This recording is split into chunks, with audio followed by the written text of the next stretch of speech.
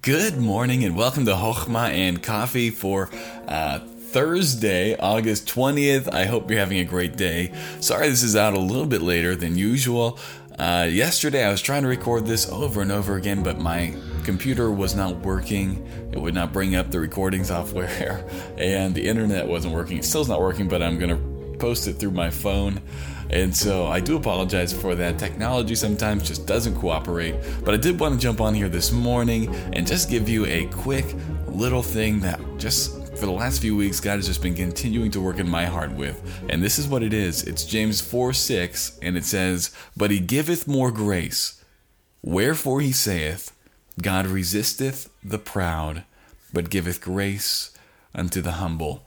It is counterintuitive to humble ourselves. We think that we got to protect ourselves, we got to protect our dignity. But the Bible says, no, you need to humble yourself, because when you lift yourself up, when you strengthen yourself and think that you are something great, you are actually getting God resisting you. But when you humble yourself, he gives you what you need and he strengthens you. And so, friend, if you are here today and you're listening to this morning, consciously humble yourself. I do apologize if you hear the screaming in the background. This is why I do it at night when everyone's sleeping.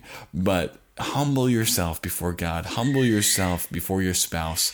Humble yourself before your children. Humble yourself at work. Make sure you walk not needing to be recognized, not needing to be lauded. Just knowing that you have the presence of God with you is enough. And walk every moment of today seeking to lift him up in your life and make him look good in your life. And friends, you'll get that grace that he says, for he giveth more grace. He gives grace to the humble. I hope you guys have a great morning, great rest of your day. Stay encouraged, stay excited about your faith, and I'll talk to you tomorrow.